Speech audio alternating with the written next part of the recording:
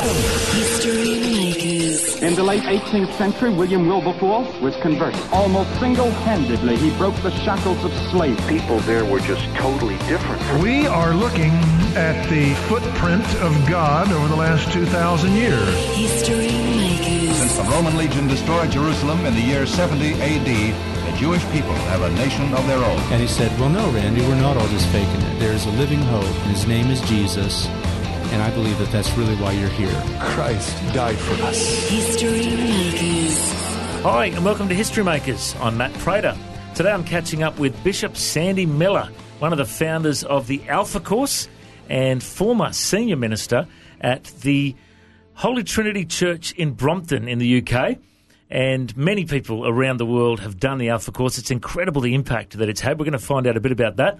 Welcome to the studio, Bishop Sandy. How are you? Thank you very much. We're fine. I'm enjoying very much being in Australia. You love our country, do you? Love it. Wonderful. Well, thank you for blessing our nation. I feel like we're old buddies because I've done the Alpha Course like 15 times. And terrific. I've seen you on there and little segments here and there. And that's what I used to look like. Let's find out a bit of your story today. Whereabouts were you born and raised? I was born and raised in Scotland, really. But my father was in the army, so we trailed about all over the world. Mm-hmm. So I went to school in England. I went to university in England. So that's somehow I sort of drifted into the Anglican Church, having been a Presbyterian by birth and by nature, really. And tell us about your faith. Did you have a conversion experience? Yeah, I did. Yeah, you did? Okay, tell us about that. I did. I came to faith, as I often say, through a combination of my wife and the Holy Spirit. And that, I can assure you, is a very powerful combination. And she was prayed for to be filled with the Holy Spirit. She gave this evangelistic weekend. She and her mother did all the cooking. And she sent a postcard to everybody she knew saying, bring a Bible and a tennis racket and come and hear about Jesus. And I was a barrister at the time. I was working as a lawyer in London. And I'm ashamed to say I knew there was an agenda, but I thought I could probably hold my own, probably. But actually, the more I listened and the more I looked into it all, the more I realized that Jesus is alive. And he's our creator. And the sooner he made me as well, the sooner we got together, the better. And was there a noticeable change in your life after that moment? There certainly was in me. I don't know. I think I was a sort of formal Anglican in a sense. But the difference, I would say, is that I had had no real assurance before about whether God heard me or, I could pray. And after I was prayed for to be filled with the Holy Spirit, again, which I think is absolutely key, of course, in the Christian life and experience, I recognized that God is interested in me and that I have a function to perform in his world for him. And tell us about your ministry. Where did you first get involved in ministry? Well, shortly, about 3 or 4 years after that, I just felt drawn out. I'd always wanted to be a barrister.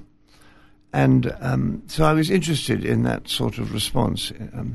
But I felt gradually drawn out, and I just wanted to try and see if we could reach people. I did a lot of criminal work. I wanted to reach people at the top of the cliff rather than the bottom. Mm-hmm. And I thought that was what God was calling me to do. And I thought actually that the church would say, no, you stay where you are and keep going, as it were. But they said yes. So we went up to Theological College in Durham, North England. And then I came back to the church where I had been before, Holy Trinity Brompton, as an assistant curate, assistant pastor. And it really is one of the most influential churches in the UK, Holy Trinity Brompton. What's the size of the church, for those who don't know? Well, I mean, you say that very sweetly, but I don't think... I think what happened was it's sort of grown. Nicky Gumbel has developed the Alpha, so everybody's heard about that. And John Wimber used to come and visit us, and everybody hears about him, too. And in London, I mean, we've got 11 million people in London, so it's quite small. But Nicky's built it up now. He's got between 4,000 and 5,000 people every Sunday, which is quite large by Anglican standards, but not by the rest of the world. And you mentioned John Wimber, one of the heroes of the faith in my book. Yes. What was the man like when he used to come and visit? Well, he was the real thing. That's what we loved. There was no hint of hypocrisy. He was slightly overweight, not that I can talk. He was a laid-back Californian. And what you saw was what you got. Mm. And in a world where people are very suspicious of hypocrisy and lack of genuineness and sincerity, he was he was totally honest, sincere, and open. When things went wrong, he recognized it. When they went right, he recognized it. And Jesus was at the center of his life. And Jesus was at the center of his preaching and teaching. And he taught us about what the Holy Spirit and his influence in a church might look like, and how love binds together these Christian communities, and gave us a vision of what it might be like. And some that know John Wimber's story, he used to be connected to the Righteous Brothers, yes. Well-known rock, a pop band in the US, and he had a dramatic conversion to Christ, and he was very influential in music as well. A lot of the Vineyard musicians have really influenced Christian music for many years, and I know that you've had guys like Tim Hughes at your church, yes, who's a well-known worship singer-songwriter. Is there many other musicians that we may have heard of that are connected to HTB? I'm not sure whether you would have heard of them over here, so I hesitate to mention names because they might be wrong. But I think John Wimber's influence, if I can just go back to it for a second, was in enabling us to have a means of expressing our love to God. Yes.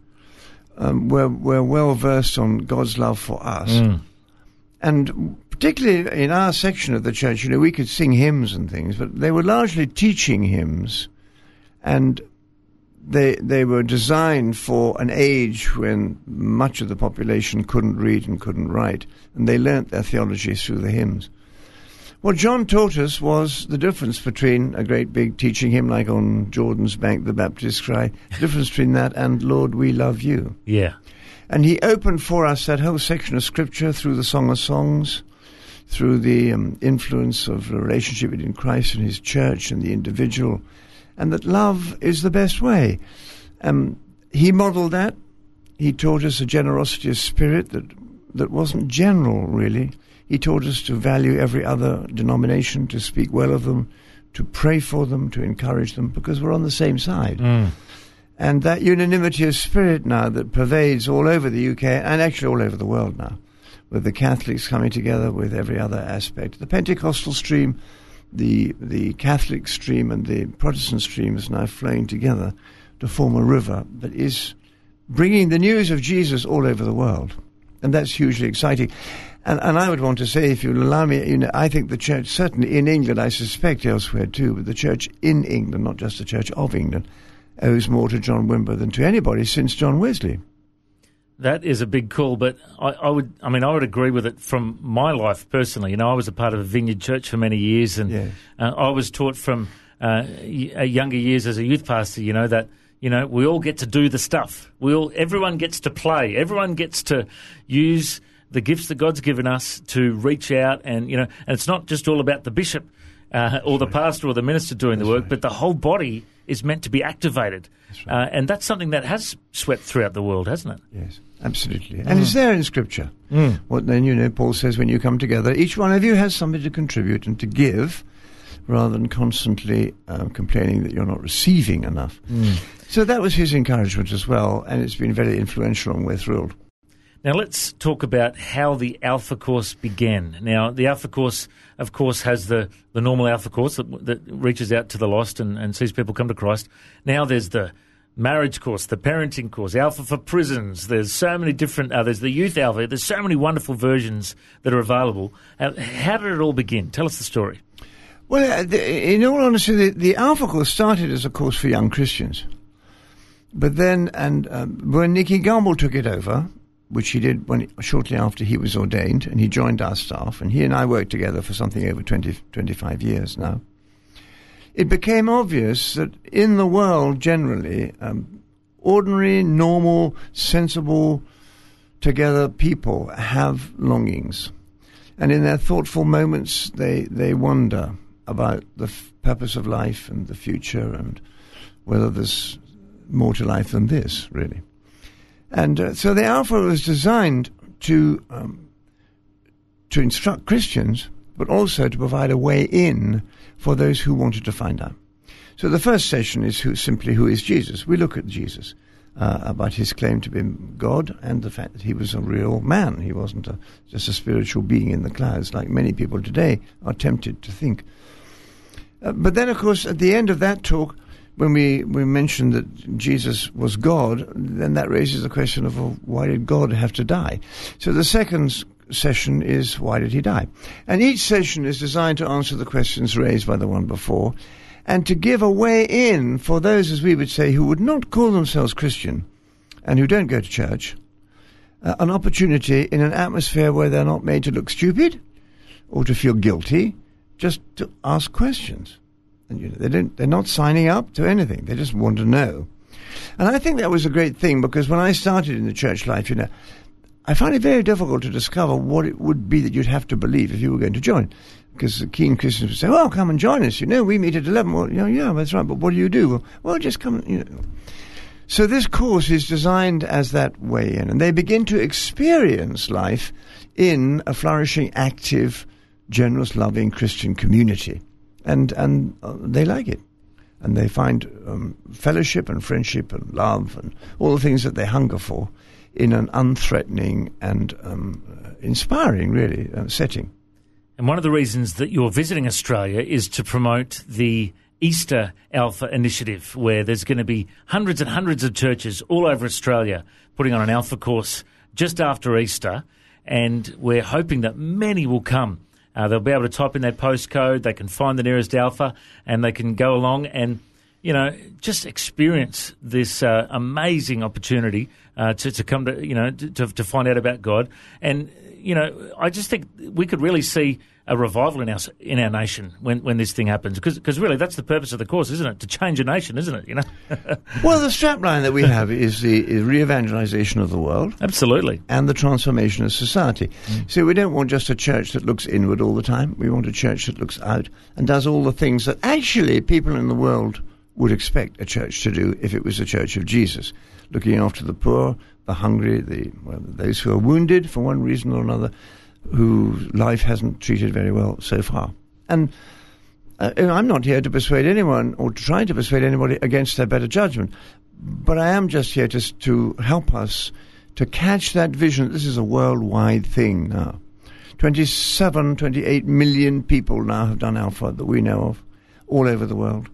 Many of them have never heard of Heritage in Brompton, never heard of Nicky, but they've got hold of this material and they want to find out about Jesus. Well, that's well worthwhile. And if I can persuade one person, if necessary, break all your principles, just turn up at the first evening. If you don't like it, you didn't come back. No one's going to call you or email you or visit you or ask why you don't come. They'll just say, well, that's sad, but never mind. You can come back here later if you want to. So you can come to the first and then to the second, or not at all. And it's a chance just to explore, really. And many people have had their lives transformed through Alpha. One that many of our listeners would have heard of is Bear Grylls. Yes. Tell us about how he got involved. Well, Bear has been a friend of our church and a friend of Nicky's for a long time, actually. And he came to faith through Alpha. And he's very keen on introducing other people to Alpha. So he offered, actually, to front the invitation. It's a first ever global invitation. Over 66 countries now have signed up for it. And I'm told he has over 2 billion followers on social media. Yeah. That's quite a lot of people who are interested in what he thinks. Yeah. So he said, may I be involved? And I'd just like to invite them to do Alpha wherever they are. Hawaii, Fiji, England, Australia, South America, all over the world, Africa. Why don't you have a go and try it? And I'm really looking forward to it. You may have seen his last interview with Barack Obama when he ended it by asking the President of the United States, can I pray for you? Yeah, I saw that. That went viral on the internet. That's incredible. Absolutely. And Barack, of course, said yes, because he has the same issues. He's very powerful and influential, but he has all the issues that we all have. Mm-hmm. And this was an opportunity to explore. Years ago, I interviewed Jonathan Aitken before. Can you tell us his story? Jonathan is a friend, and he'd become a friend now. He just lost his way. He succeeded very well. He became very influential in Lady Thatcher's government. He was a minister for him. And there was some issue, and he sued somebody, I think, for libel. And then he got into a muddle, and he got involved with perjury. He was tried for perjury and sent to prison. And his experiences, as coming from rather like Chuck Colson in some ways, from that position into prison is absolutely fascinating. And he found faith through it, because he realized then that there was more to life than what he had been involved in, and the hollowness of so much of the ambitions that we have, when we reach them, we discover that they don't fulfill any more than anything else. So he gave his life to the Lord and became a Christian, and he's very active now in going around in prisons and places. I was with him the other day in a prison. Extraordinarily powerful anointing upon him, because he just says to them, I'm not like all of you, but I've been in prison and I know what it's like, and you and I need Jesus. Wonderful story. Now, before we go, I'd like to ask you the most important question. For those that are listening that don't know the gospel, that don't know how to come to Christ, would you share with our listeners what is the gospel and how do people respond to it? Well, the gospel basically is that whether we understand it or not, and instinctively we usually get this feeling, is that we need God because we're lost, basically. We don't have to agree with that, but we often sense it in our bones. And the gospel is that it doesn't have to be like that, because I was on the board of visitors of a women's prison in North London, and when I went into the cells one day, one of these ladies asked me to read her birthday card, and it was only one card on the board, and what was written on it was, "We wish things could have worked out differently, but all my love, Dad," was from her father. And I said to her, God could have written that, because he really wishes things could have worked out differently for you and for me and for the world and the state of the world that it's in. But he had the power to change it, and he sent Jesus, as you know, to come and rescue us. And I think young people today need to know that the happiness they're looking for, the fulfillment they're looking for, the opportunities they're looking for, has a name and a face. And that name is Jesus Christ. And the way we get involved in that is simply taking a step of faith. It's not an unreasonable step, because there's so much evidence for the reality of Jesus. And just say, Lord, if you're there, will you come into my heart? And then get involved with the Christian community and begin to grow. Such good news. And I just think I can tell in the studio here, I can see the love of Jesus shining out of you as you're sharing that today. And, I just want to encourage anyone listening right now, if you want to respond to that and you want to, follow this up and maybe give your heart to the Lord, find an Alpha course. You can go to the website, alpha.org.au. You can search for Alpha on any of the social media links on Facebook, Twitter, Instagram. They're all on there. And maybe you can go and do an Alpha course and find out more about this glorious gospel that Bishop Sandy Miller has been sharing with us today. Well, Bishop Sandy, I think you're a history maker. Thanks so much for joining us. Thank you very much. Thanks for joining us on History Makers. If you'd like to listen to this interview again, just go to historymakers.tv. There you'll find links to Facebook, Twitter and Instagram. You can subscribe to our iTunes podcast or check out our YouTube clips. And you can find out about History Makers TV. We are a faith-based ministry and we appreciate every donation. The vision of History Makers is to share the good news of Jesus Christ to the nations of the world. If you'd like to partner with us, send us an email, info@historymakersradio.com. God bless you. Have an awesome day. I'm Matt Prater, and why don't you go and make history? History Makers. History Makers is proudly sponsored by Bible League, who serve the local church and other partners around the world by providing Bibles, scripture materials and training to help people meet Jesus. They provide God's Word to a lost and needy world. Bible League plants Bibles in prisons, among persecuted Christians and in poor nations, bringing the love and light of Christ into many people's lives around the world. Make history today by joining our friends at Bible League and planting a Bible that will help someone meet Jesus. Go to bl.org.au. Station sponsor,